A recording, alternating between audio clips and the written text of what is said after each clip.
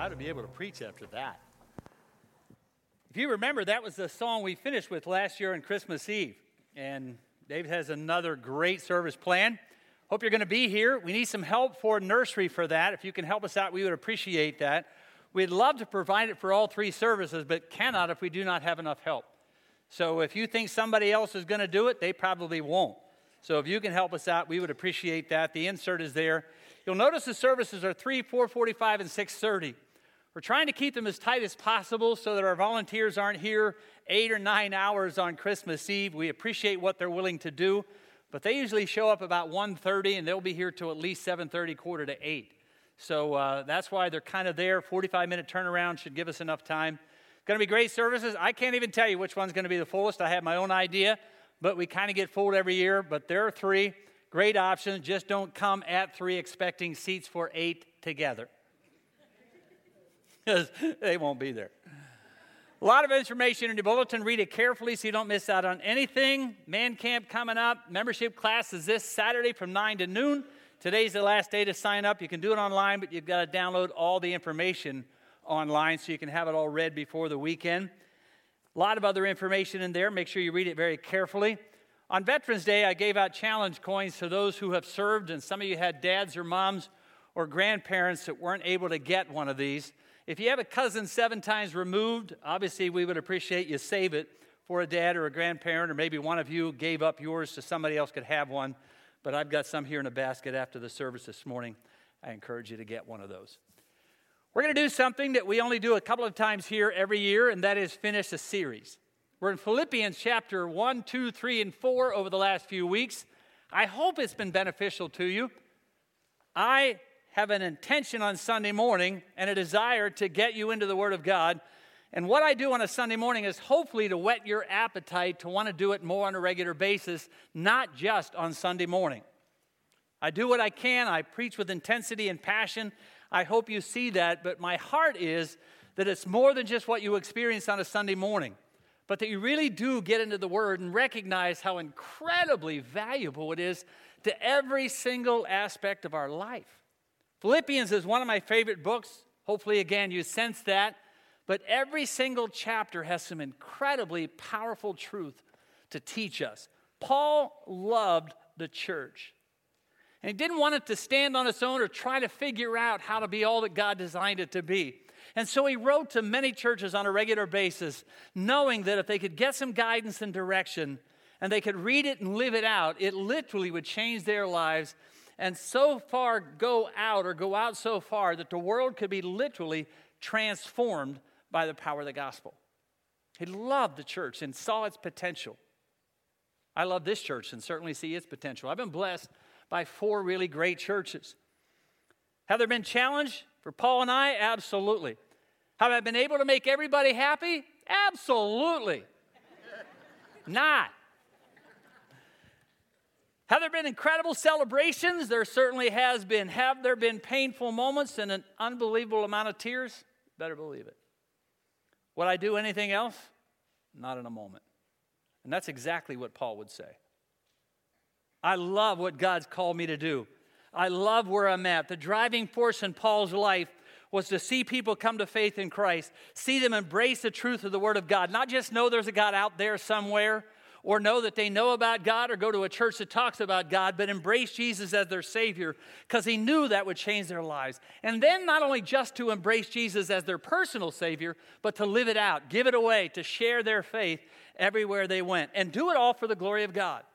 Not so that CAC looks good, not so that we look good, not so that I look good, but we do it all for the glory of God. There are churches all over our communities that advertise, we're doing 12 services, 14 services, 18 services on Christmas. That's awesome. We're not doing it so that we look good. We're doing it so that God can get glory. And that's what Paul wanted. He really wanted people to embrace Jesus, love Christ, live it out every single day of their life, and know that when they did, people around them would be changed over and over again on a regular basis. Paul loved this particular church. He said it on a number of occasions. Every time I remember you with joy. Every time I think of you in my prayers, there's a delight that must have come to his face. I have a question that I ask you at the beginning of this series. When people think of you, what comes to their mind? When all of a sudden they get an email from you or a letter, a note, or a phone call or a message from you, what comes to their mind? Oh, I can't wait to read this one. I'm so glad I got this text, or, oh my goodness. What do they think of when they hear from you? What message are you sending? Not by your text or your email, but what message are you sending by the life you live? Every time Paul says, I think of you guys, I smile. He said in chapter 4, you're my joy and my crown.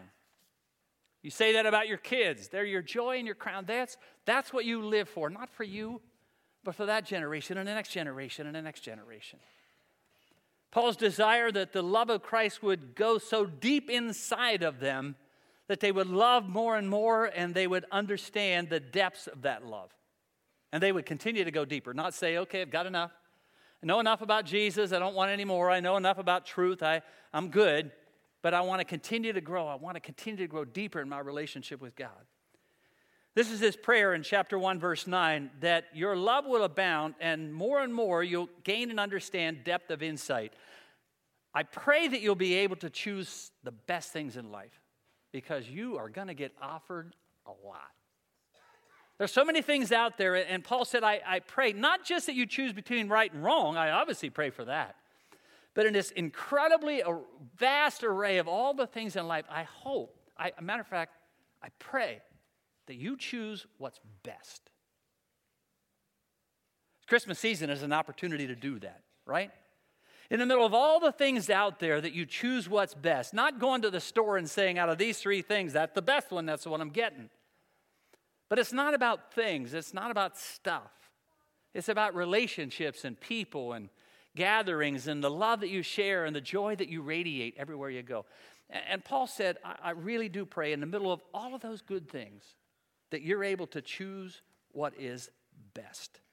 Because there are 100,000 options in front of you. And I hope you don't get so sidetracked by all of that stuff that you're not able to sort through the junk and choose what's really important. And most of the time, it really is about relationships. My prayer, he said, is that the love of Christ would so capture you and so captivate you that you would shine like stars in the universe in the middle of a very dark world that doesn't seem to offer a lot of hope, that's really confused, that's extremely divided. I hope you shine. And I hope that when people run into you, they just shine. There's something about you that makes me smile. Right? Let me see you smile. Well, the first service really lit up. Let me see your smile. All right, when people look at you, man, you just make me smile. And I just pray that there's something inside of you that just shines, that just radiates out of you. I'm really hoping that you shine like stars in the universe as you hold out the word of truth. You're not going to be perfect at it. Our only perfection is in Christ. But living it out that others want to follow. I'm confident the one who began a good work in you is going to bring it to completion. So don't think I'll never make it. I won't be what I'm supposed to be. Any of you the absolute best believer you ever imagined you would be? Now, we all know that we want to get better, but Paul said, look, I don't give up. I don't go backwards. I pray that I'm just going to keep on going in my relationship with God, because I know he's going to bring it to completion the day I see him. And I really pray that you don't do anything out of selfish ambition. Matter of fact, I pray that your attitude is the same as Christ, who, being in the very nature God, didn't consider equality with God as something to be grasped. But he made himself nothing. He took on the form of a servant. He was made in human likeness, and being found that way, he humbled himself and became obedient unto death, even death on the cross. That is the Christmas story. That is Paul's version in Philippians of the Christmas story. It's Paul's version of John as he tells the Christmas story. And even though you can have that quiz at home that we did last night in our house, which 2 Gospels never really mention the birth of Christ, you know which ones they are? You can say that out loud. Mark and John never really talk about the birth of Christ, but they really do. John says, in the beginning was the Word was with God, and the Word was God. And that word came, Emmanuel, and dwelt among us. Paul said, you're never going to believe this, but God himself gave up everything in heaven to become human. I mean, it's not just, hey, that's the best angel we got out there, Gabe, you're it. No, God himself and his son Jesus Christ said, I'm going to give all of this up to come and do what I know I'm to do. I don't know about you, I wouldn't have given up heaven. I mean, I love you, but not that much. To give up heaven, and I don't know, I'm going to be really flat out honest, I don't know that I'd have given my son or daughter for you. But he did. I mean, I love my girls. I love my grandsons. They're really valuable to me. I told you the story before, and I promise you that when I get old, I won't tell my stories over and over again. But I'm not old yet. But when we were in Israel, Aaron and I were walking down the streets of Jerusalem, and this guy offered me a number of camels. I know I've said it before for my daughter, and I said, you don't have enough. And he said, I'll give you 3, I'll give you 5, I'll give you 100. Now I'm calculating their value, but I didn't go any further than that. I'll give you 1,000 camels. You don't have enough camels on God's planet that I'm going to give you my daughter. But the God of the universe said, I love you. Even while you're sinning, here's my son. Here's my son. And Jesus knew exactly what he was getting into. Did you ever be in those situations where you thought, I thought it would be like this, I didn't know what I was getting into? Not marriage. No, I'm not talking about that. But you know, sometimes you're asked to do, yep, I'll do that, I'll volunteer for that, I'll go there, and you think, why did I say yes to this? He knew exactly what he was saying yes to, but he gave it all up, emptied himself, and became obedient unto death, even death on the cross. I pray that you stay humble, Paul said. In a world filled with pretty arrogant people, my challenge is that you stay humble. And then in verse 27 of chapter 1, you conduct yourselves in a manner worthy of the gospel of Christ, that you make your faith real, that you work out in your living the gospel that you've received, that you don't keep your faith in your head, you don't even just keep it in the Bible, but you live it out. You kind of flesh it out. You make it real. You and I are this world's hope. That's probably one of the most scariest things of all of Scripture when he said, you and I, that's us. That's you and me. We're this world's hope. There's a part of you that wants to say the world's toast. But we are followers of Christ, this world's only hope. So when John said, there he comes, the light of the world, when he's pointing to Jesus at his baptism, and then Jesus points to us and said, you are the light of the world, he said, what? Basically what? You're this world's hope. So man, live it out everywhere you go, because they're not going to find it if it's not in you. And you're going to whet their appetite. They're going to want to know what this Christianity is all about. Not that I've been perfect, he says in chapter 3, but I'm telling you, I do the work that's necessary to leave behind what lies behind, and I'm moving on. I'm pressing toward the goal for the prize which God has called me forward. I learned enough to know that I was going after the wrong things, and now when I find my satisfaction in Christ, my value isn't based on what I do or what I accomplish or how many accolades I get, how many trophies I've won. My value is not dependent on those things, but on who I am in Christ and that he gave his life for me. That makes me really valuable. Finally, Philippians chapter 4, verse 8 and 9, which is why I saved it here, because Paul finally says, finally. Whatever's true, whatever's noble, whatever's right, whatever's pure, whatever's lovely, whatever's admirable, if there's anything excellent or praiseworthy, think about those things. And whatever you've learned or received or heard from me or have seen in me, put it into practice. And the God of peace will be with you. I have in your notes that if you follow these verses of chapter 4, you can find the difference between a mediocre life and a great life, between a short sprint and a successful marathon, because Christianity and our walk with God is not a sprint, it is a marathon until we see him face to face. And there are so many things just in this one chapter that Paul wants to teach us, that God wants to reveal to us. The root of the last phrase in chapter 4, verse 8, let your mind feed on these things, in the original form in Greek. You and I know that our food intake has a lot to do with our health, our weight, and our energy, right? Our food intake has a lot to do with our health, our energy, and our weight. The better you eat, the healthier you are, right? I mean, y'all know that. You can't sit on the couch, eat bonbons, chocolate, chips, and all those stuff and say, okay, I'm good. I'm running a Tough Mudder tomorrow. I'm ready. You're just not going to happen. You know you got to take care. Your body's a temple of the Holy Spirit. You got to take care of what He's entrusted into your care. This is the only one you get. It's not like you can trade it in for another, no matter how many times we want to. So I want to take care of that. I want to be able to have it last a while. I expect it to run at its peak performance, so I want to do it well. Same with your vehicle. You got to maintain it to make it last. Same with your body. When you maintain it, take care of it, you got to feed it the right stuff. Same with your mind. You got to feed it the right stuff.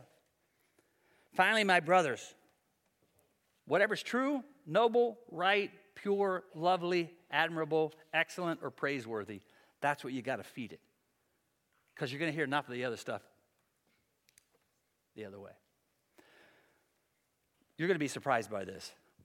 Every once in a while, you're going to be lied to. You're surprised, right?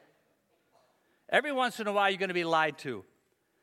This is going to make you the man you want to be. Your wife is going to think this gift from Kay's is going to make you think, she is going to just absolutely think you are the best man on the planet. So you go run to Kay's to get that, or Zales, or wherever you go, right? Now, I don't mean anything wrong with them, but that's not always the truth, right? There are so many things every day that we hear where we get our value, where we get our strength, who we are, what we're like, and all those kind of things that every once in a while you've got to recognize and realize, I think I'm being lied to here. Now, if you go to a secular campus, and I want to say this tenderly and well, but sometimes you're going to be lied to on a regular basis because they're going to tell you a lot of things that don't always line up with the Word of God, which is why you've got to know the truth.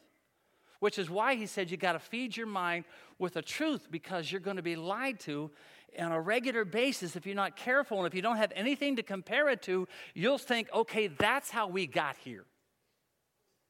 You mean we weren't created by the hands of Almighty God? That's how we got here. If you don't know the truth, you're going to believe that. Whatever's noble and right and pure, because every single day you're going to get bombarded with impurity every day of your life. Whether it's foul language, sleazy TV, raunchy movies, sexually charged commercials, sometimes you don't even know what they're selling, but you know how they're selling it.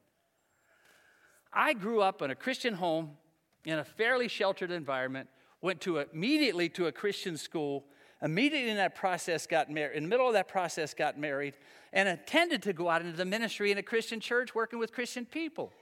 And God smiled, and He had me drive truck for 2.5 years, delivering to every mill in Butler, Lawrence County, and Beaver County. I learned things I didn't know before. I learned language I'd never heard before. I grew up on a farm. I thought I'd heard it all. I learned stuff I'd never heard in all my life.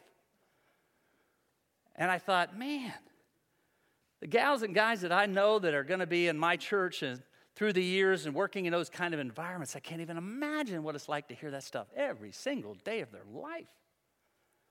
I'm hoping they find Jesus. I'm hoping they come to Christ. I'm hoping they come to church so that they can have a balance of all of that stuff that they hear on a regular basis. And I do. I really do pray for you. I work with Christian people. I work in a Christian environment. Not everybody here that works here is a believer, but not everybody in the world I come in contact with are. But some of you are in environments that you've got to find ways to balance out all the stuff that you're hearing. In a world in your sermon notes, chaos that seems out of control morally, sometimes you've got to search for, find, and fill your mind and life with some really, really good things. Because life's not going to offer it on a regular basis. When Paul says if there's anything excellent or praiseworthy, the inference in Greek when it was originally written is that there really are things like that. There are plenty of things that are excellent and praiseworthy. What he's saying is those are the things you got to go after because they won't come naturally. If we don't intentionally allow that to happen, to go after those things, we'll sit passively by and let our minds soak in whatever comes our way. I mean, think about it. There are things that you see and watch that 15, 20 years ago you'd have never watched. You just kind of like the frog in the kettle. The hotter it gets, the more I don't realize it and recognize it until all of a sudden I'm gone and dead. Now, if your kids here, don't try that experiment at home. And if you have boys, they probably have already tried that. Does that really work? Can you turn up the heat and they'll die and not know how hot it's getting? Yes, it's true. Do not do this at home. But sometimes if we're not careful, we're like that. We just get inundated with all that stuff until after a while we don't notice or don't say, you know what? I can't take that in. I can't take that in. I can't let that happen. That's why he says, especially to us men, guys, you better take every thought captive, because I'm telling you, the first time you see her or that, you're going down a train that you cannot stop if you're not careful, because I'm telling you, that's how we're wired. And don't think you're not. I don't care how pure you think. It's not me. I've got control over all of that. God bless you. Take every thought captive, because I'm telling you, you go down that train, it don't stop. That's why we encourage you to be in the Word, get into a life group, be with people that you love and that love you and can't wait to sing and can't wait to be here. Listen to good music, read good stuff. All of that's critical to your spiritual formation, because you're being fed the wrong stuff every day of your life, and you got to fill all of those holes with the right stuff. I hope your best spiritual meal is on Sunday. I grew up in an environment, my wife's a phenomenal cook, and she grew up, and I grew up where Sunday dinner is special. I mean, Sunday dinner. Now, supper is the one you do in the evening, but a lot of you call dinner supper and supper dinner. I'm not sure what you grew up with. So a lot of the times we'll go home, open the door. I can open the basement door, smell the roast beef and the potatoes cooking and the carrots, and you're saying, I'm coming to your house, get done with this sermon so I can go. I hope your best spiritual meal is the buffet that we offer you on Sunday morning. I really hope it is. Because we offer a buffet. You know what a buffet is? You get to choose, and you see a lot. So you got people who love to sing, and people who greet you in the hall, and people that you haven't seen in a while who encourage you and love on you and hug you and who love God. And you get to sing. You get to hear people talk about the truth. You hear a pastor talk about the truth. And it reminds you that you're not alone, which is one of the reasons we want you here on a regular basis. But many times you got to come looking for that stuff, because you are shot from the world around you. And you got to refill your tank. And you got to be able to find it. We want this, and that's why I love working with Dave. We want this, everything about this on a Sunday morning all the way to Sunday night when C finishes up, to be your best meal of the week. What we don't want it to be your only one. And there's a lot of people, this is the only one they get. And our hope is that you get it on a regular basis, where you're doing everything you can to fill your life and your mind and your heart and your family with the right stuff. Because every day you're going to get force-fed some real junk that won't last. And you got to sometimes find ways to do that. So Paul said, make a real good intention about what you see, about what you take in, about what you allow your mind to dwell on. People have heard all their lives, and I'm saying some people have heard all their lives that they're useless and worthless, and they need to really balance their lives out with some good stuff. If you've heard that you're useless and worthless all your life, let me tell you in your notes, you are so valuable. You are so loved by God. You are a son and a daughter of the living God. When you embrace Him as Savior, He calls you His son and His daughter, not somebody who doesn't have access, can only call on the weekends, only every once in a while get to the God of the universe. You are a son and a daughter of the living God, and you have immediate access to God. You got to get through 3 layers to get to me here at church on a Sunday morning or a Wednesday morning or a Thursday afternoon. At least 3 layers of people. Man, you get to go to God directly. Because you're His son, you're His daughter. I may have told you before, but years ago when we were doing Ephesians and we had this huge array of art up here, and I was talking about how valuable you are, you're God's workmanship, you're God's handiwork.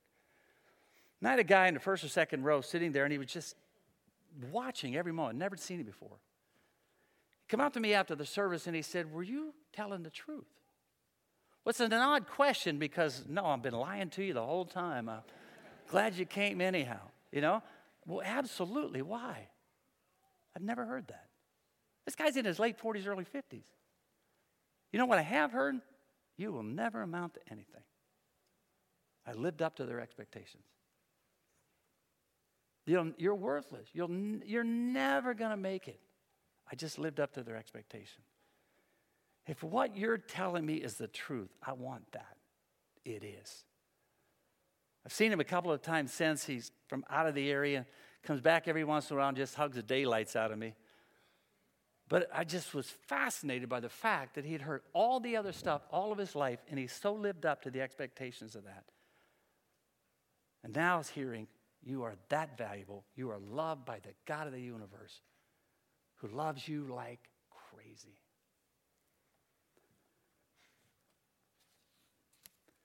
Many of you have been abused. You matter to God. Even though you may have not felt like you mattered to anybody else, you matter to God. And God understands pain. God of the universe, when he rose from the dead through Jesus Christ, his son, retained his wounds in his side, in his hands. Matter of fact, he proved his resurrection in a sense by still having that. And what I love, as I say on so many occasions in funeral services, we have a God who retained his wounds.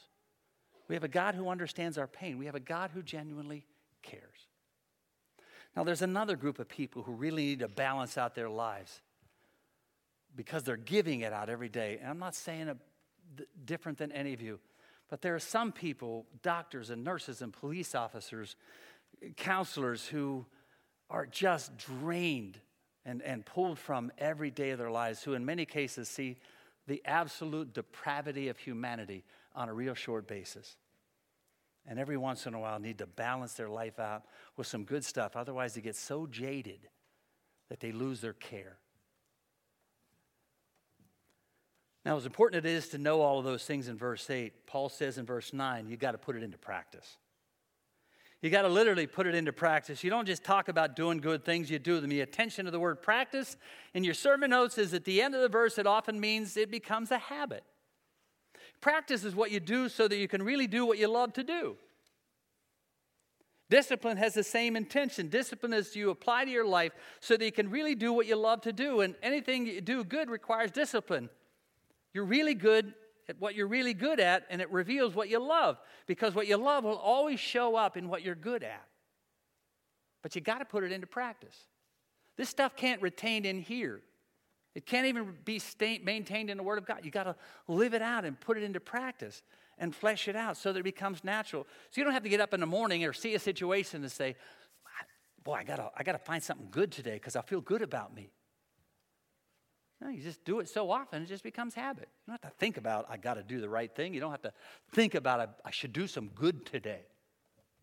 You just do it so often, it becomes natural. It becomes who you are. Most people who are really good at what they're good at usually doesn't come naturally. They've done it so often, so long, it just becomes who they are. You want to be a solid believer, a great follower of Christ, and you got to feed yourself with the right stuff, and you got to work hard at it. I hear a lot of people say to me, I just don't know the Bible like I used to. I just don't know the Bible like I'd like to. Well, we're not all going to say we know it perfect, but there is that simple question that I got to ask. Has it not been around? You've been here 50 years, 40 years, 30 years. You've got time to read at least one book, right? That's a good one to read. It's not a matter of, I just don't know the Bible like I used to. It's a matter of I'm just not in it enough so that I know the Bible like I'd like to. And so if you're in the Bible on a regular basis, now you have to have it every day and go through it, list things so you check them all off. You're just in the Word. And you're in the Word so often, you get to know it more. And then the more you put it in practice, the more it becomes natural. God wants us to know Him, but He also wants us to take our relationship with Him seriously. He'll give us everything we need. That's why that verse is in there, 2 Peter chapter 1, 3. He'll give us everything you need. What He's looking for in your notes is some want to from you and I. I want to. I want to be like Christ. I want to live this life out. I want to do my best. Whatever you've learned or received or heard from me, you got to put it into practice. The God of peace is going to be with you, but you got to live it out. A lot of the businesses you're going to come in contact with, I know it's going to surprise you, they're not believers. So they're not going to wish you Merry Christmas. Don't forget, Jesus is the reason for the season as you buy all of these things. They're not going to tell you that because many of them aren't believers. So they may not live up to your expectation, but we have the opportunity to influence by just saying, love you, hope you have a great week. It's okay that the line is 23 deep. I'm okay, I've just been patient, waiting here. Okay, well, maybe. I know, Paul said it, I'm a work in progress. All right? But this season is the best opportunity for you just to live this stuff out in a world that's so confused and so distorted and so distracted and so divided. I don't know if I've ever seen a time where the world seems so divided. Not just politically, but in every other way. And it's an opportunity for us during this season, in these weeks, just to so live it out that when people come in contact with us, they just see the love of Jesus spilling out everywhere. The power of influence is enormous. Yesterday, I had the opportunity to participate in the funeral for Mike Halen. And I was fascinated when I was writing out the notes, and I've asked their permission to share it. And I was intrigued by the fact that when I wrote out the notes, how one person invited another, who invited another, who invited another, who invited another, who invited another. And now there are 2 rows full of family who not only just come to church, but have found Jesus as their Savior. And Jason and Becky and Nate and Tracy and Cindy and Mike and Blaze and Schiffer and Wally. I mean, it's just incredible. This power of influence when one person so lives it out and says, look, I've found something that I believe can change your life. Why don't you come? And one after the other after the other. It was just fascinating to watch the influence and the impact they've had. And now they've all found Jesus as their Savior. And Mike, the moment he left this world Monday night, went to the presence of Almighty God. Because somebody loved him enough to live it out, to share it, to say it, to invite. And his life and family were changed. God, I thank you for your word. It's incredible how you preserved it. You give us life. You give us energy. You give us strength. You give us guidance. You give us direction. You didn't leave us trying to figure out all this on our own, but you gave us guidance from your word, from your spirit, from people around us, and so we're grateful. Help us during this Christmas season to just so live it out that people around us will see something about us that is attractive, that is intriguing, that they'll want to know what makes us the way we are, what we do on Sundays, how much we enjoy life, and even in the middle of all the uncertainty of life, we know beyond a shadow of a doubt where we go when we leave this world. So, Father, as we do, put it into practice, what we have seen, heard, understand, help us to do, and be people who really do influence the world and shine like stars in the universe so that those who do not know Christ and do not know the answers to life will find it in and through us. We thank you for that. We love you. In the name of the Son who gave up his all so that we can have life even while we were sinning, died for us. We say thank you. In his name, amen. So concludes Philippians. You're going to get a break from my voice next week. You need that. You've heard it a lot. We're going to start a Christmas series next Sunday. Bob's going to share, and then 23rd is the same as it is on Sunday morning. Both Sunday morning on the 23rd, 9, 10:45, 3 then on Monday night. We're looking forward to it. Trust you are as well. God bless you. If I can pray for you, let me do that. Have a great day.